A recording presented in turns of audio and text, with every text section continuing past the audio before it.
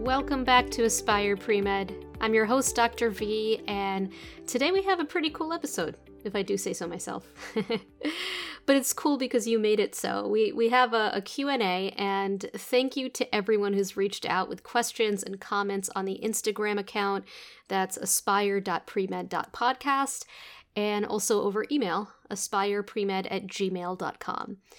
You asked really great, incredibly thoughtful questions, and on today's episode, we're going to go through some of them. One observation I made is that a lot of you actually asked the same questions, and I think it just goes to show that even though everyone's journey to med school is unique, there is a lot of overlap in how we perceive these experiences, and I thought that was really neat. So let's get started with questions. Okay, here it is. Question 1. Dr. V, what are your thoughts on pre-med students having a backup plan? Some people have said that even the very thought of having a plan B can distract you from focusing on your dream to becoming a doctor. This is an amazing question. I do have a strong opinion about this, so I want to preface this by saying that you should do what you feel is best for you. This is simply my approach for myself, and I'm sharing it because maybe it'll resonate with some of you. And if not, that's cool too. I believe in the power of manifesting things in your life. That sounds really new agey, but basically this idea of just focusing on your goals, being passionate about your dreams, writing down your vision for the future and being very clear about it and going for it. But there are some people who stand by this narrative that even the very thought, as you say, of a backup option can throw you off, can derail your vision. I personally think that's not necessarily true. You have control over where you dedicate your energy and focus. I think it's a practical, totally normal thing to think about a backup option, to keep it in the back of our mind, to educate ourselves about it, to consider exploring it even. My philosophy is that if your desire to become a physician is so strong and unshakable, then having a plan B in the back of your mind shouldn't undermine or feel like a threat to that. Being passionate about going to med school and considering having a safety net in place are not mutually exclusive things. If, of course, you find yourself compelled to dedicate more energy to that backup option, at the expense of what you would dedicate to becoming a physician, maybe that's a sign you should check in with what you really want and possibly consider making your plan B your plan A. But that's for you to figure out. The point is, if you're really determined to become a physician, having a backup plan shouldn't necessarily pose an existential threat to your dream. Think about approaching this journey with an open mind, an open heart, and a willingness to learn about yourself. And if it's your destiny to become a physician, then this mindset should only strengthen that and help you go for that dream with even more focus, not less. That's my humble opinion anyway. You got this. Okay, question 2. Here it is. I had a few people actually ask me this type of question, kind of phrased in different ways. And one person wrote, through high school, my grades were excellent, and achieving success in my academics and ECs, I think that's extracurriculars, came naturally, or at least it felt like it did. Now as a pre-med, certain things feel more challenging than I expected, and I'm not performing as well as I used to, which worries me. I feel things will get better, but is this normal? And then another person also wrote, how do you learn how to deal with not being perfect after being perfect before undergrad? I love that. First of all, thank you for sharing and for your honesty. I think so many people relate to this feeling, and it's pretty understandable why when you think about it. Chances are, if you're listening to this podcast, if you're in the pre-med community, if you're striving to become a physician, you're either a high-achieving person or aspiring to become one, and I can relate to what you're asking. I worked so hard in high school, and I did really well. And then in college, I had humbling experiences, specifically in pre-med, that really shook me up at first. So, first of all, I hope you can find some comfort in knowing that you are not alone in feeling this way. The truth is, humbling experiences are something you may come upon in college, in med school, in residency, in fellowship, in your career, or any combination thereof. And what happens next depends so much on how you handle it. So I'm going to share with you how I navigated this. And remember, this is just one person's experience, but I hope you find it helpful. First of all, looking back on some of the prior episodes, you've heard me say things like, don't be defined by a bad grade, right? Remember that? And what I realize is that while the messaging is true, it's not the whole story. It's equally important to say, don't be defined by a good grade. That's to say, In much the same way as we shouldn't define ourselves by our failures, we also shouldn't be defined by our achievements. And as a high-achieving high school student, that's what I was doing. You get so much positive feedback. It feels so validating to achieve stuff, right? But if our sense of self-worth and how we perceive ourselves are tied to that, and we may not even realize that that's what's happening, but that's basically a recipe for disaster when we inevitably face humbling experiences. And we're going to face them no matter what. So what I realized I needed to do was to sever the connection between how I perceive myself and the outcome of my efforts, whether it's a success or a failure.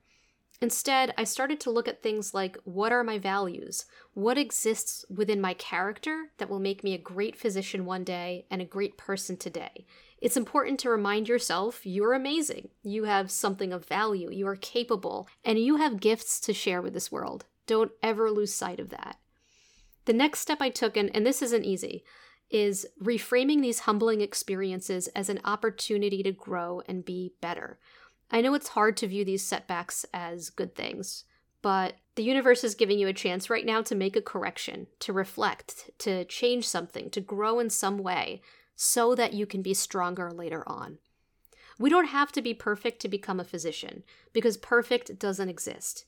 But we can aspire to be a better version of ourselves today than we were yesterday. On average, of course, right? We're allowed to have a bad day, but that's the idea.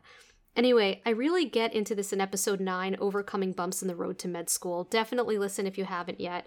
But big picture, and I hope this answered your questions, for me, the way forward has been all about reframing how you see yourself and reframing how you see these setbacks and challenges and viewing them as a chance to be introspective, grow, and become stronger. All right, question 3. My family has overcome a lot, and I'm proud to say that I'm the first person in my family to go to college. It's always been my dream to become a doctor. There's so much info out there, but I really don't know where to begin or who to turn to for guidance. First of all, thanks for sharing. Undoubtedly, our family's experiences and our personal experiences shape us as physicians, and you should be so proud of the journey you're choosing. The good news is that you don't have to reinvent the wheel. The path to med school is generally a well-established one. There's a checklist of things you need to do to qualify for med school, and the first step is learning what's on that checklist and then how to go through it successfully. There are things like prerequisite classes, exams, and so on. I would say that the first place to start would be to look within your world first. For example, in your school, really establish a relationship with your academic advisor. They should be able to direct you on this path or point you to someone who can. And if your school has a pre-med committee and a pre-med advisor, that's an amazing place to start. Build relationships with the people whose role it is at your school to guide you. The other thing to see is if your college has a pre-med club or a pre-health club. This may be a great place to make connections, to get more information that's relevant to your experience in your school. And then, of course, if possible, and this isn't always easy, finding a mentor can be really helpful in this journey. Then finally, I would say it's also important to educate yourself about the pre-med journey using primary sources. So for prospective applicants to MD granting med schools, this would be something like the AAMC website. And of course, my very unbiased interjection here is that I hope Aspire Pre-Med can offer you some inspiration along the way too. Okay, last question. Dr. V. I know my goal is to go into primary care. I think I want to do residency in internal medicine or family medicine. I've been shadowing and or getting clinical experience in both primary care settings and internal medicine specialties. Is there anything else that I should get exposure to? First of all, yay, primary care. And it's wonderful that you have an idea of what you want to do and that you're seeking out experiences that are helping you nurture that interest. A while back, I think it's episode 10, What Can I Do with an MD, Part 1. I talk about some approaches to take with getting exposure to different fields and so on. In an ideal world, you'd get exposure to all fields, right? But we only have 24 hours in a day, so we have to be practical about how we use our time. I think my favorite strategy from that episode was to actually consider shadowing in a field that you're not thinking about at all, just to see another side of medicine, and many times people actually find themselves enjoying that type of thing way more than they thought they would. Like in your case, something totally different would be like neonatology, right? Neonatology, radiation oncology, that kind of thing.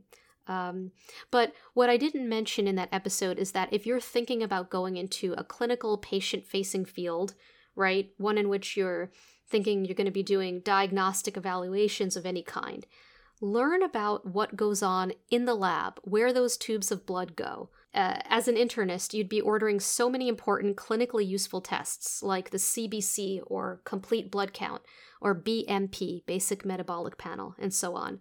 Spend some time with someone in the lab learning about what these tests are all about and what they can tell you, how they're performed, what are their strengths, their limitations, how they can help you as a clinician. In the hospital, there's the hematology lab, the chemistry lab, microbiology lab, and so on. My foray into medicine actually started in a hematology lab. You could learn so much about a patient's story through a blood smear. There's so much detective work involved and creative ways of thinking about it. So if you can connect with someone who can show you the lab world, that's going to be invaluable to you as a clinician. And please nurture that relationship with the lab throughout your career.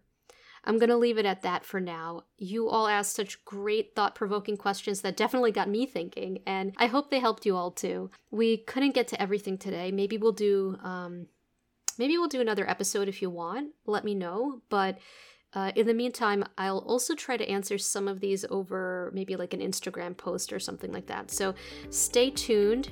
Thank you to everyone who submitted questions. If you're enjoying Aspire Premed, please share an episode with a friend, and I'll see you next time.